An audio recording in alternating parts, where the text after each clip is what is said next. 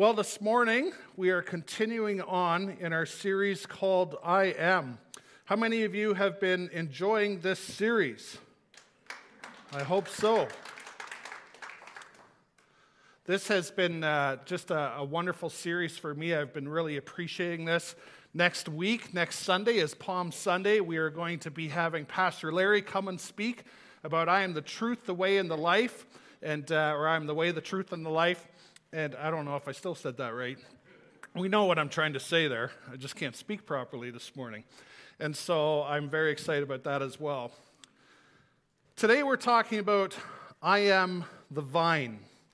I am the vine. And any of you ever think about the purpose of life?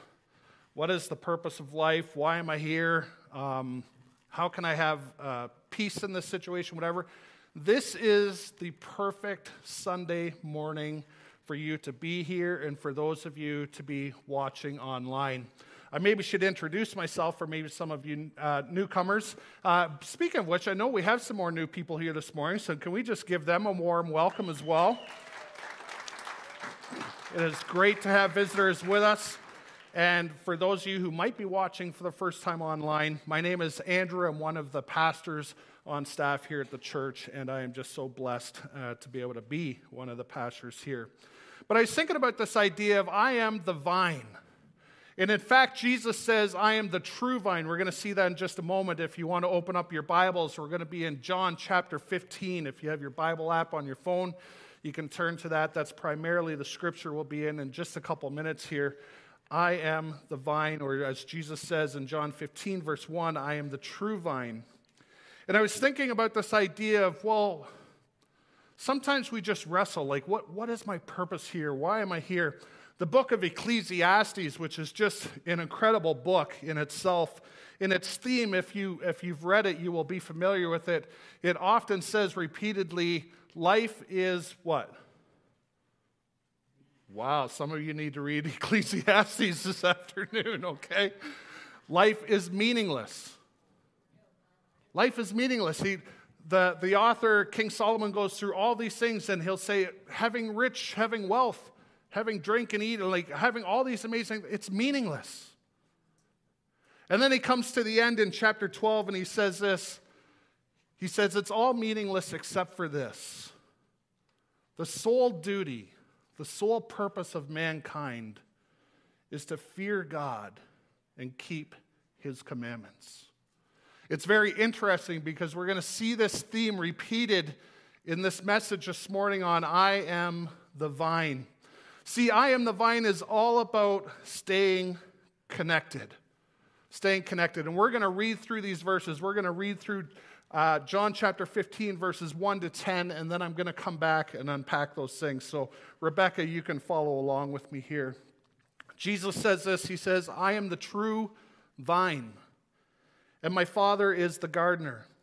He cuts off every branch in me that does not bear fruit, while every branch that does bear fruit, he prunes or he cleans, is the word in Greek, so that it will be even more fruitful.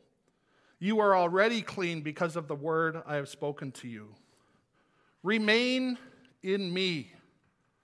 Stay connected. Stay connected. As I also stay connected to you. No branch can bear fruit by itself. It must stay connected to the vine. Neither can you bear fruit unless you stay connected to me. I am the vine, you are the branches. If you stay connected in me and I connected to you, you will bear much fruit. Do you ever just get sick and tired of your life and think, man, I don't bear any fruit. I don't see any goodness. There's no joy, there's no happiness. I don't see good things happening. Stay connected in me. And if I stay connected to you, you will bear much fruit. Apart from me, you can do nothing.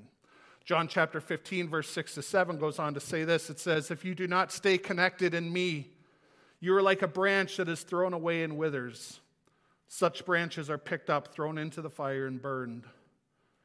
If you stay connected in me, and my words stay connected to you, you can ask for whatever you wish, and it'll be done for you.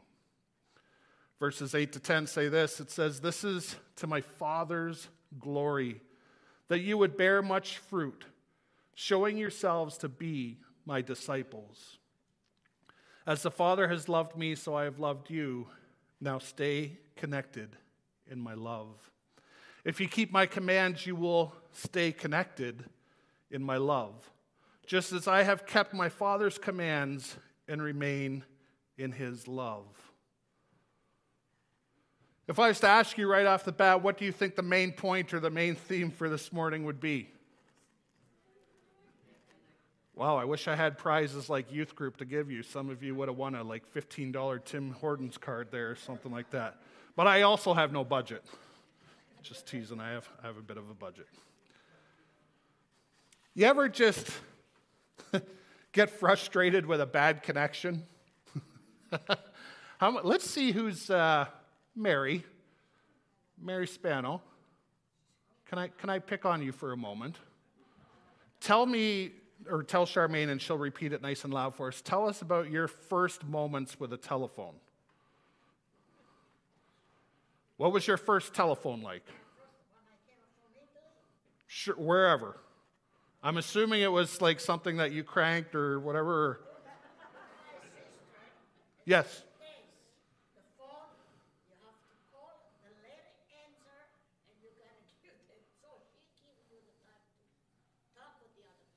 There you go. And did you ever have bad connections in that? Did you ever get on the phone with someone you weren't supposed to be? She says, oh yes. So for those...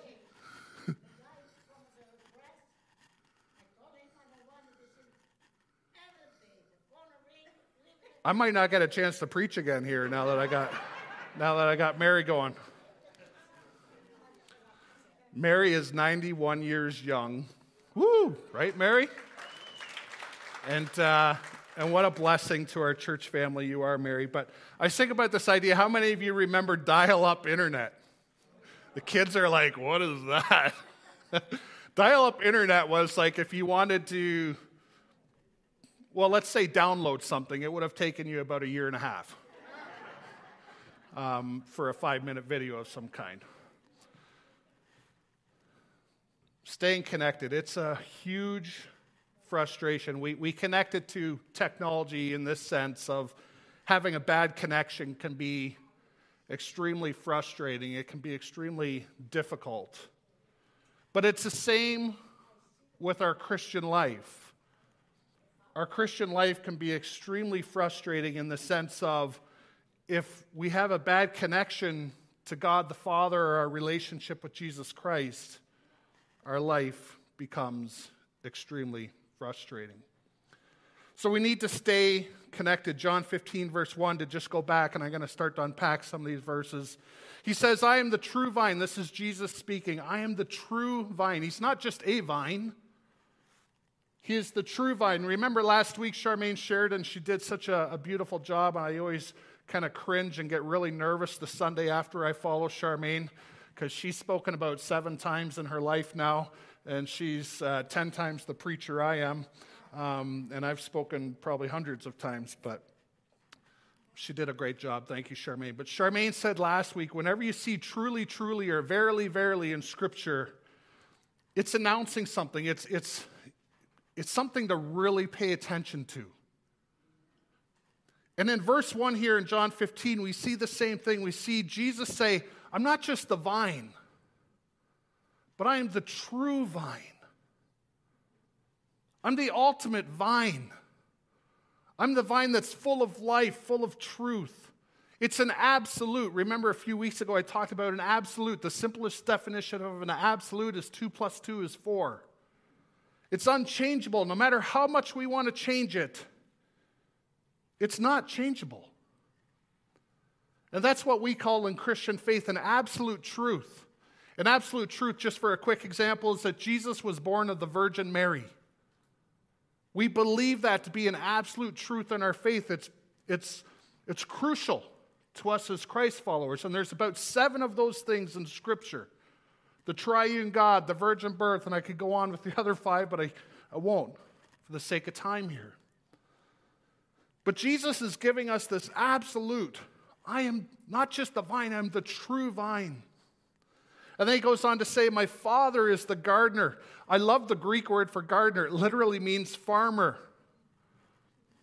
I grew up on a farm. I love farming. I miss it so many times. I see tractors in the field, and I say to Charmaine, I got to get to know some farmers so I can drive a tractor for a day or two.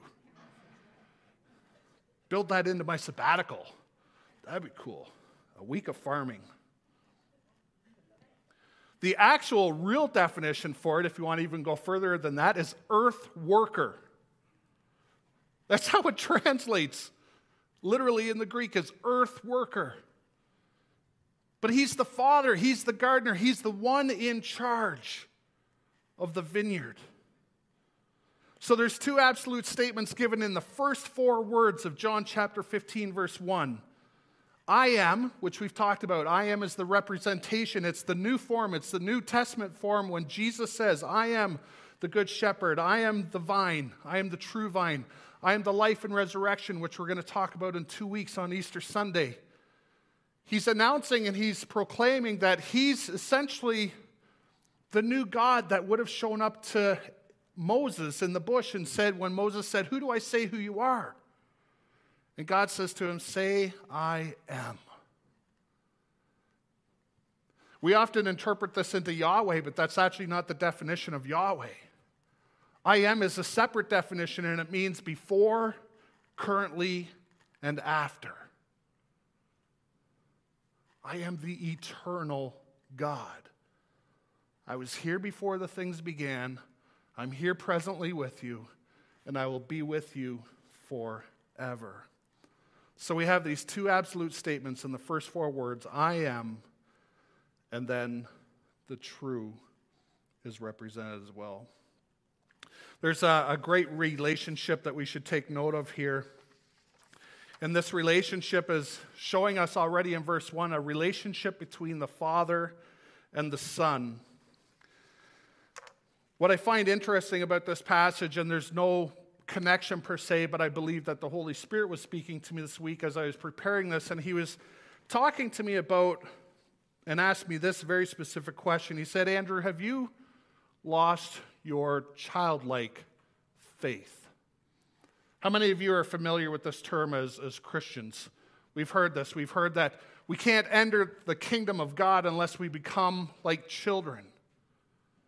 And Jesus says that in the gospel, that the disciples are kind of arguing about how they get to heaven and who's going to be the greatest in the kingdom and this and that. And Jesus is like, whoa, time out, guys.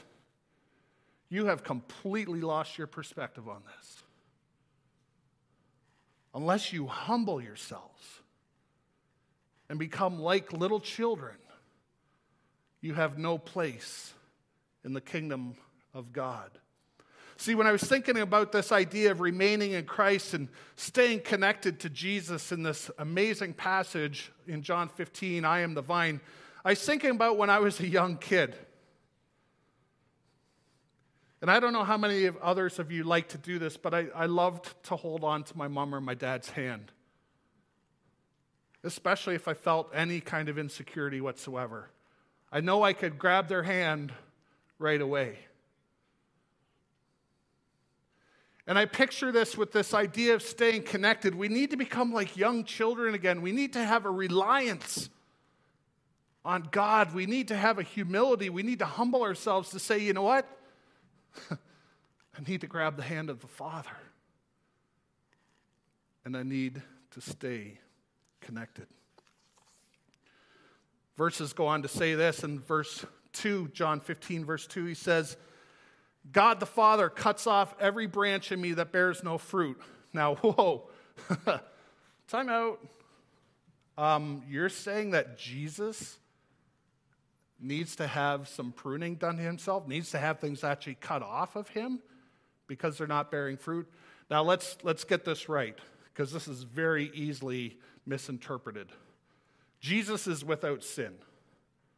There is nothing that Jesus needs pruned and or cut off. What God the Father is talking about here is he's going to cut off the things that are the distraction to Jesus in terms of the people who are connected to him.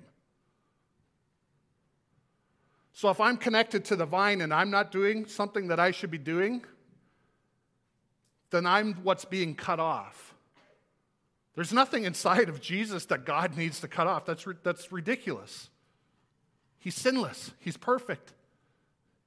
It's the things that are on the outside that are attached to him of the sinful world, including you and I at times. He goes on to say this, while every branch that does bear fruit, he prunes or he cleans so that it'll be even more fruitful. Well, let's take a look at this idea of pruning and cleaning in the Bible in terms of the vine. It goes on to say, he is the vine and we are the branches. I am the true vine and the Father is the gardener. I know this seems simple, but we often get it confused. What the Scripture is doing here is it's already presenting us the order of command. It's God the Father, it's Jesus, and then it's us. See, sometimes we even get this mixed up. Sometimes we want to put ourselves in the position of either being Jesus and or God. And so they're just referencing, hey, don't forget the structure here. Don't forget the chain of command, so to speak. Sometimes we forget our role. Sometimes we think that we're the pruner of other people's lives. How many are married here? Husbands and wives. Turn to your husband and or wife right now and say, I'm sorry for the times I've tried to prune you.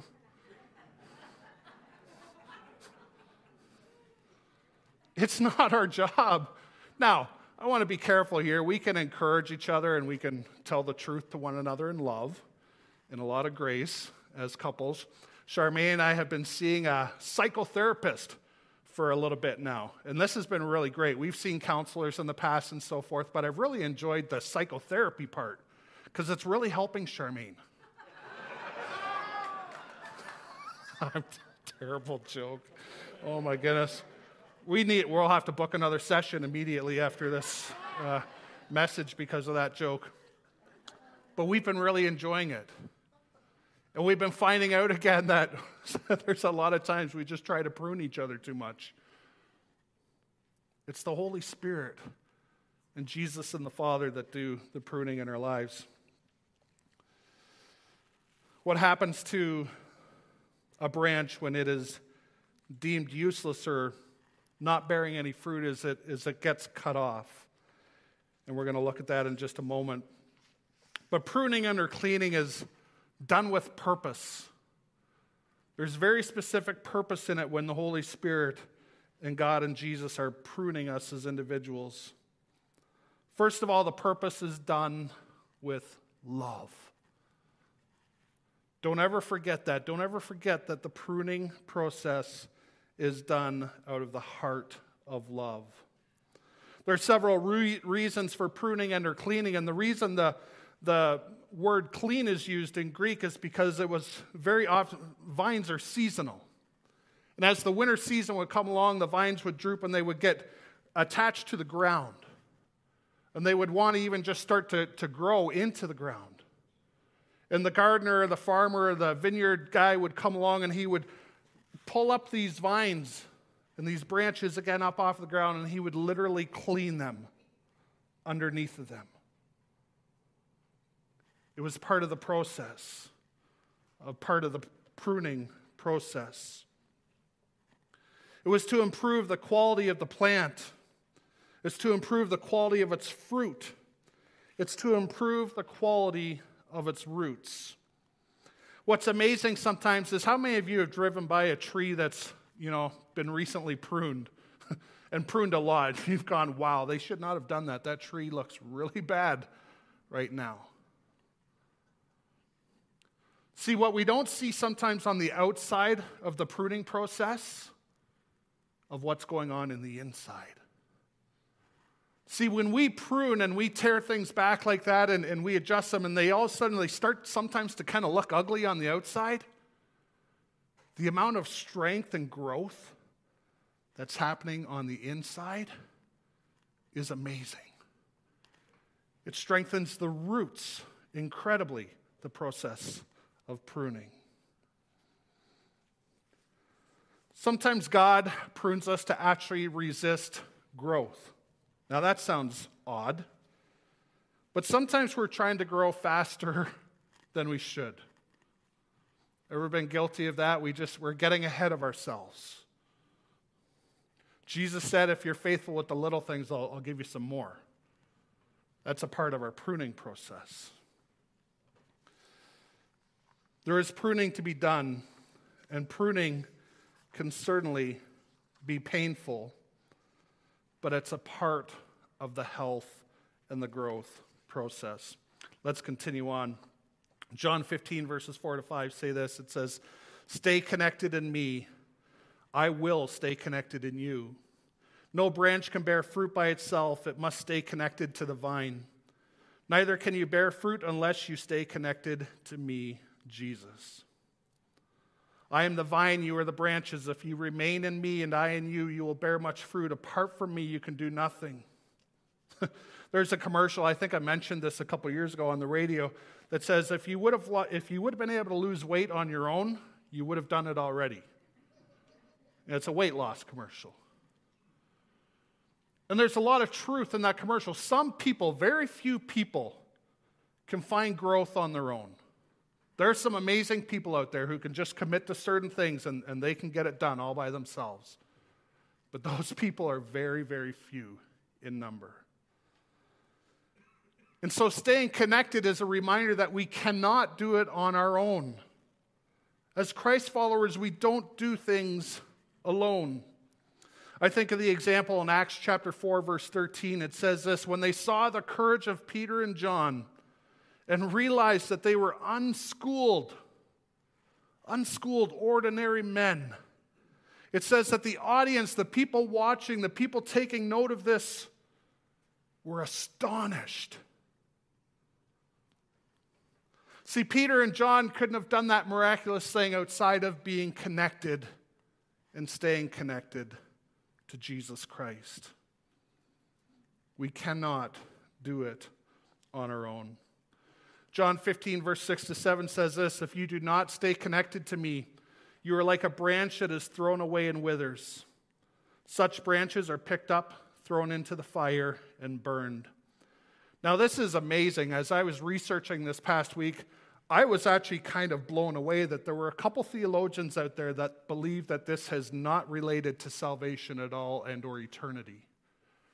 I just want to say I disagree. I think this is an eternal perspective that Jesus is pointing out here. I just think it's too obvious to me, and you can do your own research. So I believe that Jesus is talking about eternity here.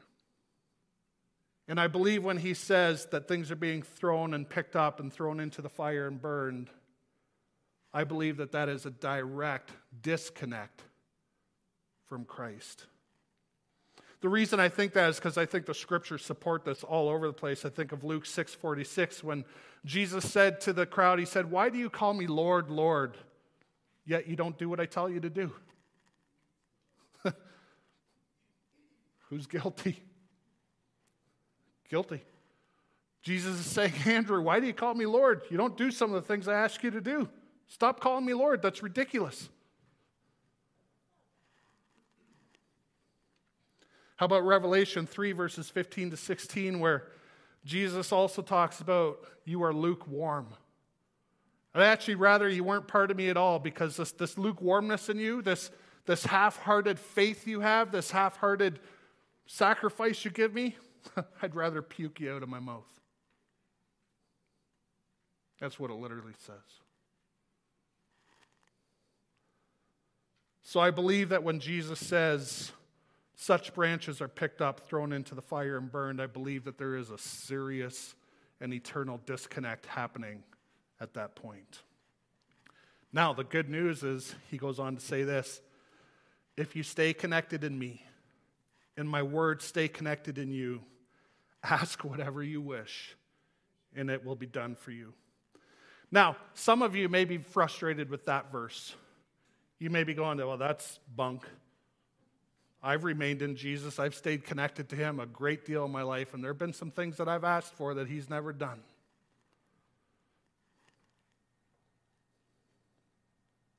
I think it's important to recognize that this isn't a wish list for us. This is about the position of our heart. And the position of our heart as a Christ follower is one of the most difficult things we do when we ask Christ for things that he says he will give us. Because he himself, and you'll see this in a couple weeks, and you'll see this very specifically if you come to the Good Friday service, you're going to see a scene where we encourage you to imagine what it's like to be Jesus in the Garden of Gethsemane. And Jesus himself, with the one who said, I could call down legions of angels, thousands and thousands of angels to help me out in any situation, the King of Kings, the Lord of Lords himself gets down on his knees and in a prayer says, not my will, but yours be done. See, that's the position that our heart should be in terms of when we're asking Christ for things. John 15, verses 8 to 10 says, this is to my Father's glory that you would bear much fruit. Well, what is this fruit? What does it look like to bear fruit? Well, several things. Galatians 5, verse 22 to 23 lays it out very clearly when Paul says, love, joy, peace, patience, kindness, faithfulness, gentleness, and self-control. 1 Corinthians chapter 13 defines love. Love is fruit. Love is bearing with one another. Love is not counting the wrongs. One of the things that Charmaine and I, again, are learning in psychotherapy. What a great word, psychotherapy. It sounds like we're so dysfunctional. It's awesome. We don't keep a record of wrongs. Yeah, but hon, you did this 4 years ago. You what? Hold on. We're talking about something from 4 years ago still? That's not what 1 Corinthians 13 says for us to do.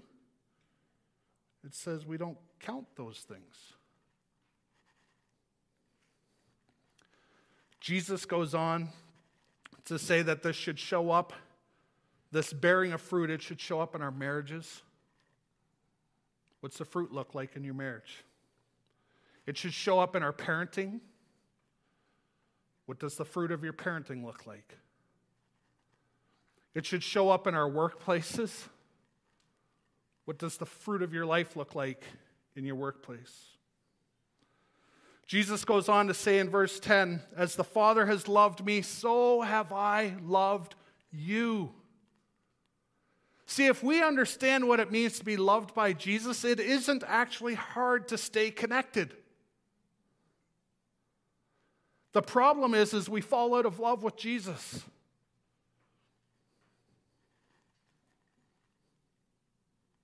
But if you don't fall out of love with him, it's not hard to actually stay connected.